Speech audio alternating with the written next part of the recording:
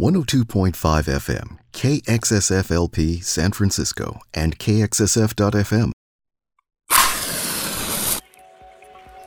You're tuned into Spark, informing minds, inspiring ideas, igniting innovation. Let the conversation sink into your soul.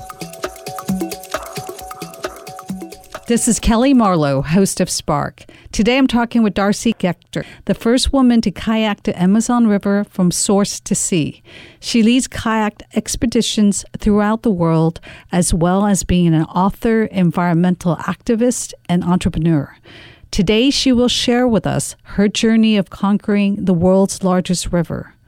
Her goal is to inspire people from all backgrounds and ages to find the courage to live the life they imagined for themselves. Thank you for joining me on Spark today, Darcy. It's awesome to be here. Thanks so much for having me. What led to your passion for kayaking? My passion for kayaking came about very accidentally. I graduated high school and I was walking around my hometown looking for a landscaping job because I just knew I wanted to work outside, and that was the only thing that I could come up with. I ran into an old high school coach of mine, and he said, "Oh, don't be a landscaper. The rafting company's hiring this weekend. Come be a raft guide instead." When I was 18, I thought that sounded like a lot more fun than landscaping, so I went and I got the raft guiding job.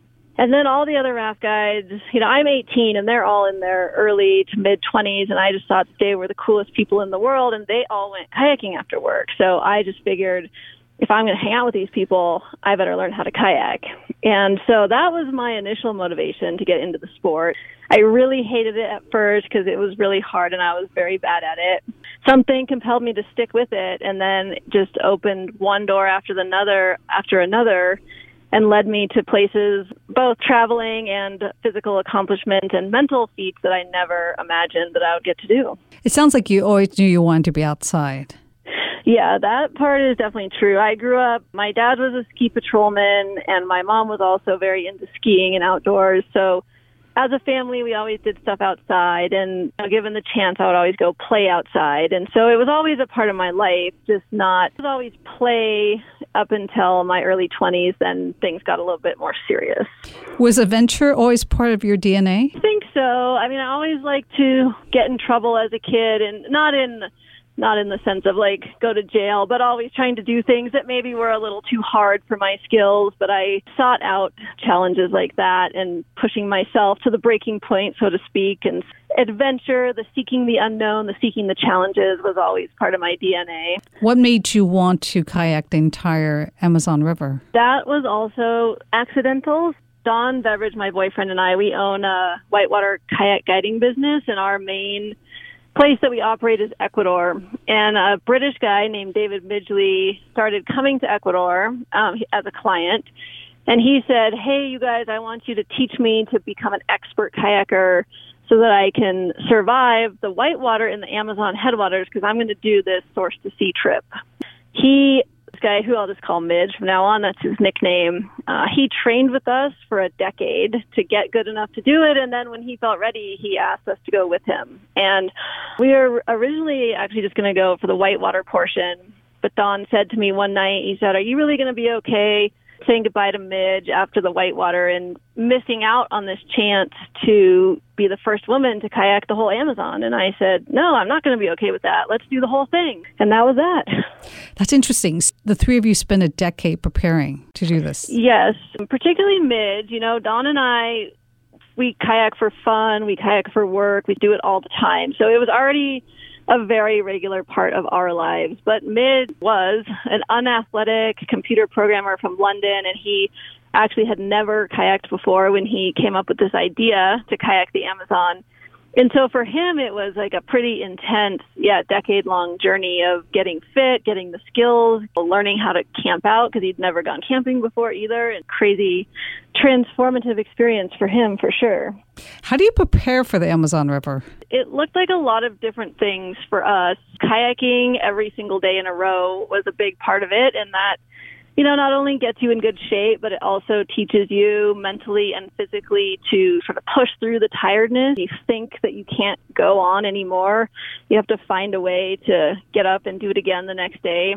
So that sort of endurance training was really important. There was sort of mind-boggling logistics for a trip this long. The journey took us 148 days, so basically 5 months, and 2 different countries, lots of different sets of equipment. So we had crazy logistics that we did as much as possible beforehand, but we had to do a lot of logistics sort of on the fly as we went too. The one thing that all 3 of us failed to spend enough time on in the preparation department was preparing ourselves mentally for these challenges. Like, we all did a good job of physically getting ready, but we underestimated the challenges of the mental aspects of spending 24/7 with the same 3 people for 5 months. That has a lot of challenges, and especially when you're in conditions where you're suffering a lot, you're really tired, you're in pain, things aren't going right. And so we had to learn a lot about mental fortitude on the trip down the Amazon as well.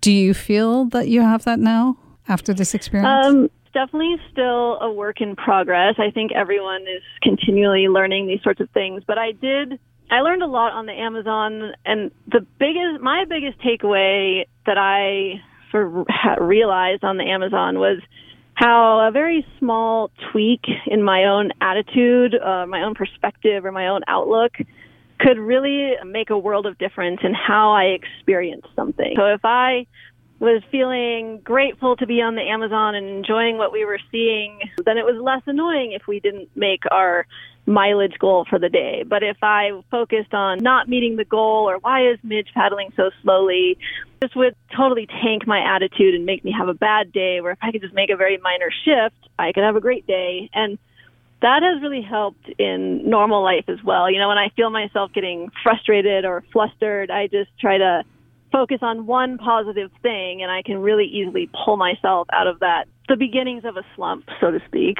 That is such a good point, because it's easier to focus on the negative than it is on the positive on the more difficult days. Absolutely. And if you get yourself to focus on a positive for 20 seconds even, it really makes a world of difference. Were you afraid or had concerns about your safety? Yes, there was a variety of different instances. Whitewater kayaking is what I do all the time, so I'm very familiar with and very used to the risks of whitewater kayaking, and I feel I can manage those risks quite well.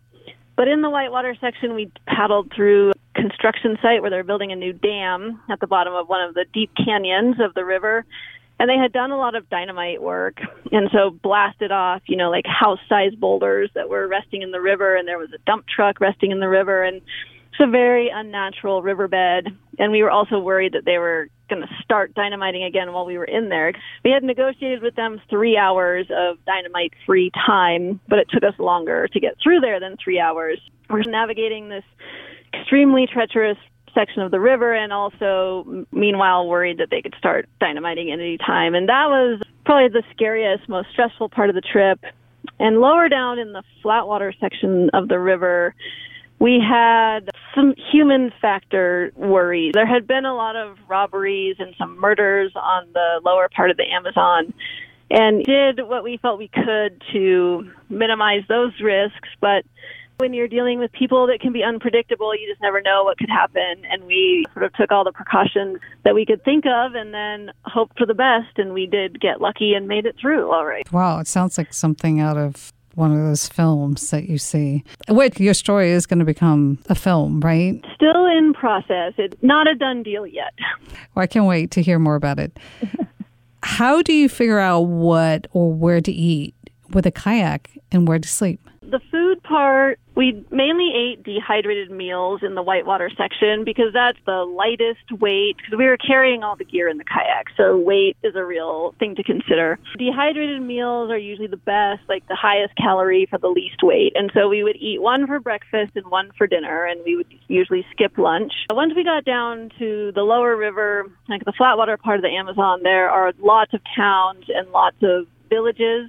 And so we were able to resupply with food down there. And I'm a vegan, so it was a lot more complicated for me. Like, the guys could always find fish, and sometimes it was a little bit harder to find rice and beans and those sorts of things. But eventually we would come across them.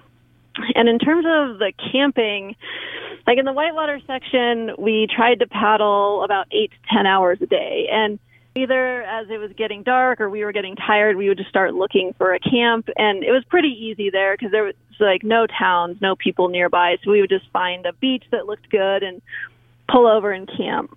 And then when we got to the flat water, like the end of the whitewater on the Amazon also begins this area that Peru calls the red zone, which is a notoriously dangerous part of the river. When we got there, everyone advised us to camp at villages or camp with other people. We would do that as often as possible. And usually we'd pull into a village and ask if we could camp, and they would say yes. And then we'd tell them, okay, we want to go about 40 miles tomorrow. Where should we aim to camp? And then they would give us the name of another place that they thought would be safe. Basically, for all of the Flatwater, we did it like that. Word of mouth from people that we had successfully already stayed with, and then just asking locals if we could camp on their beach.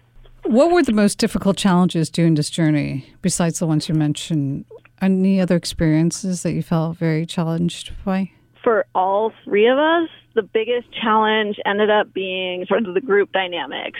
And again, I think the main reason for that was that we failed to prepare for it, / we underestimated how hard that part would be. We all went into the trip with the same goal, which was to kayak from the source of the Amazon to the Atlantic Ocean. And so that part was great. We were on the same page there. But all three of us had very different approaches of how we thought we would achieve that goal. And that didn't totally become apparent until maybe 30 or 40 days into the expedition. So working through that was some of my most challenging times. And learning to be patient when other people didn't want to be on my schedule was hard for me. I mean, it sounds totally silly to say it out loud, but I'm just being honest. And we all had to adapt to each other's strengths and weaknesses and good days and bad days. And just that constant recalibrating was quite difficult.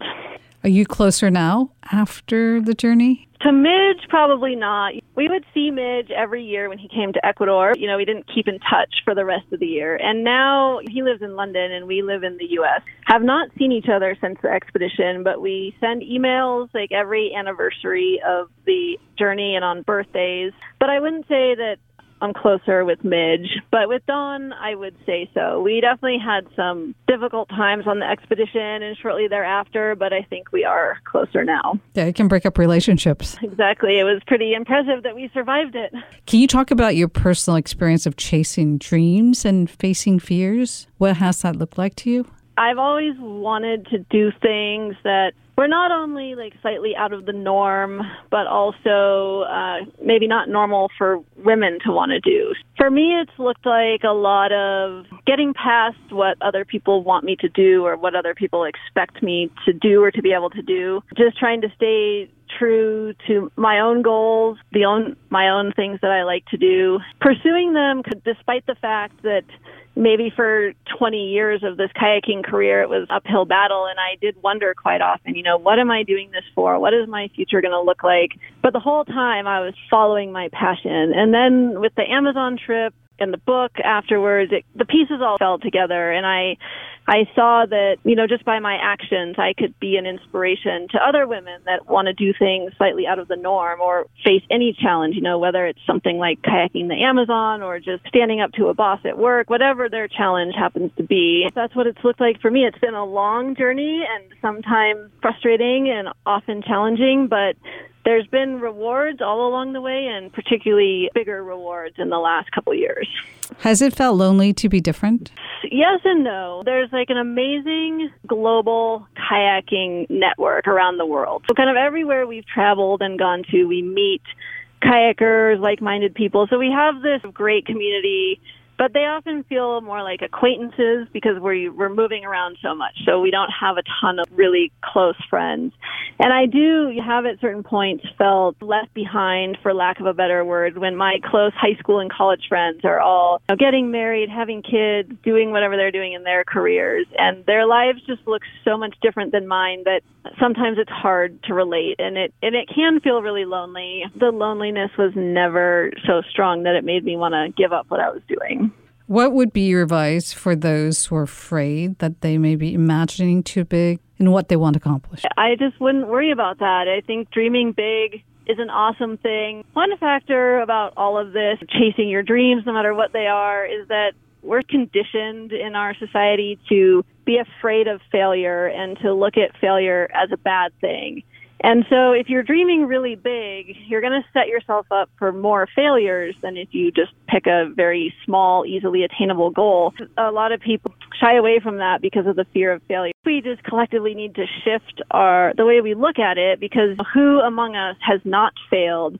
And for me, certainly, and I think this is true for everyone, it's when we do fail is usually when we learn the most. If everything goes perfectly smoothly, you don't really learn that much for it. But if you're trying to do something and it doesn't work, you have to say, okay, what worked, what didn't work, and you go back to the drawing board and you come back stronger, you come back better, you come back smarter. Dreaming big is going to have a lot more challenges associated with it, and you're going to have to work a lot harder, and you're going to have to fail a lot more. When you get there, think about exponentially how much better you will feel than if you just picked an easy-to-achieve goal.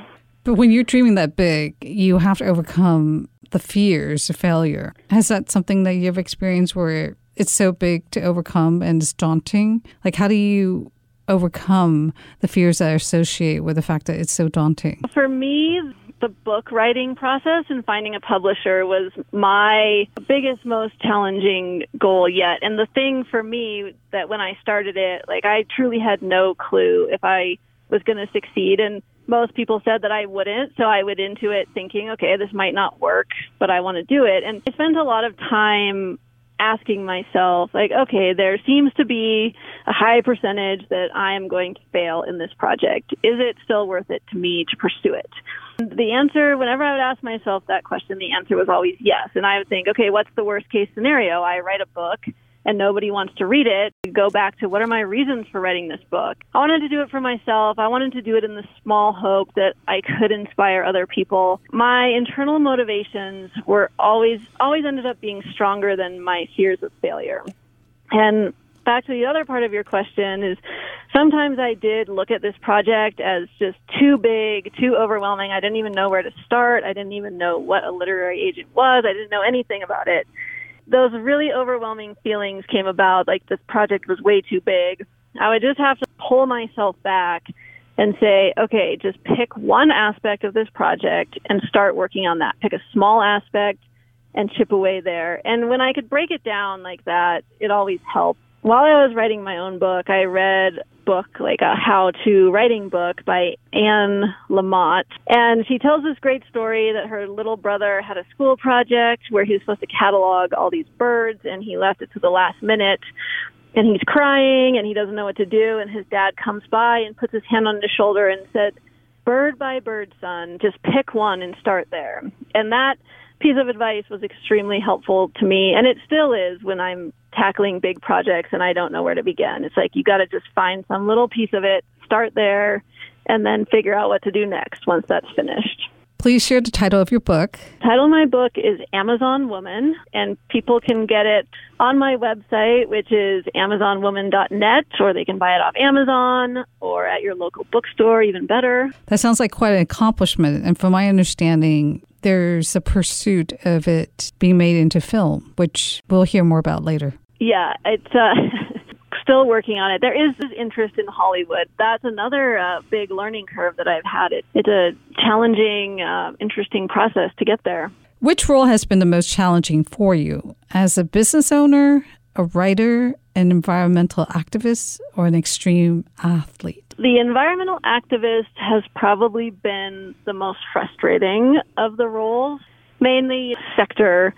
For every success that you have, you probably have 50 failures. And so it can be very frustrating, especially in Ecuador, and it can be hard to keep motivation, to keep fighting for the rivers. But then you think about what would happen without people that are trying to curb the development or do it wisely or protect wild places. And so that kind of always spurs me on. And the other hard aspect of it all for me has been trying to be an extreme kayaker while looking how I do, which is short and skinny and very wimpy looking.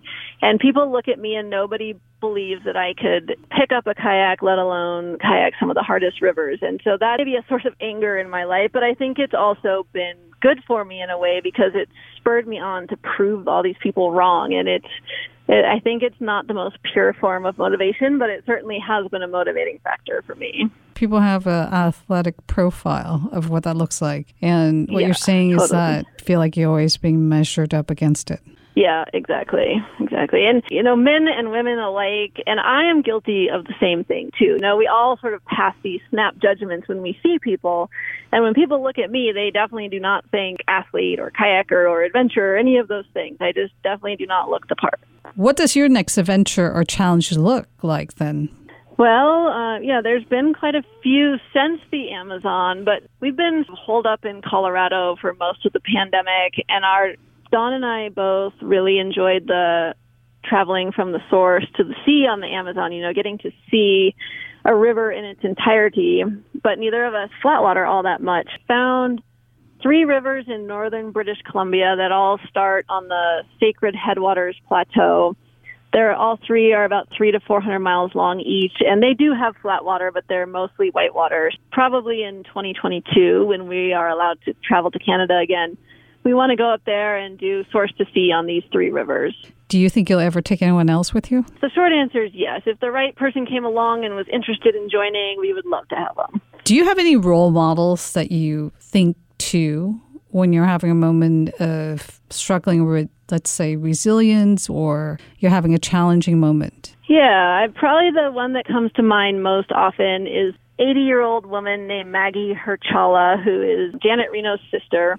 And she's a kayaker. She started kayaking when she was 68 years old, I think. She's 80 now, and she still kayaks.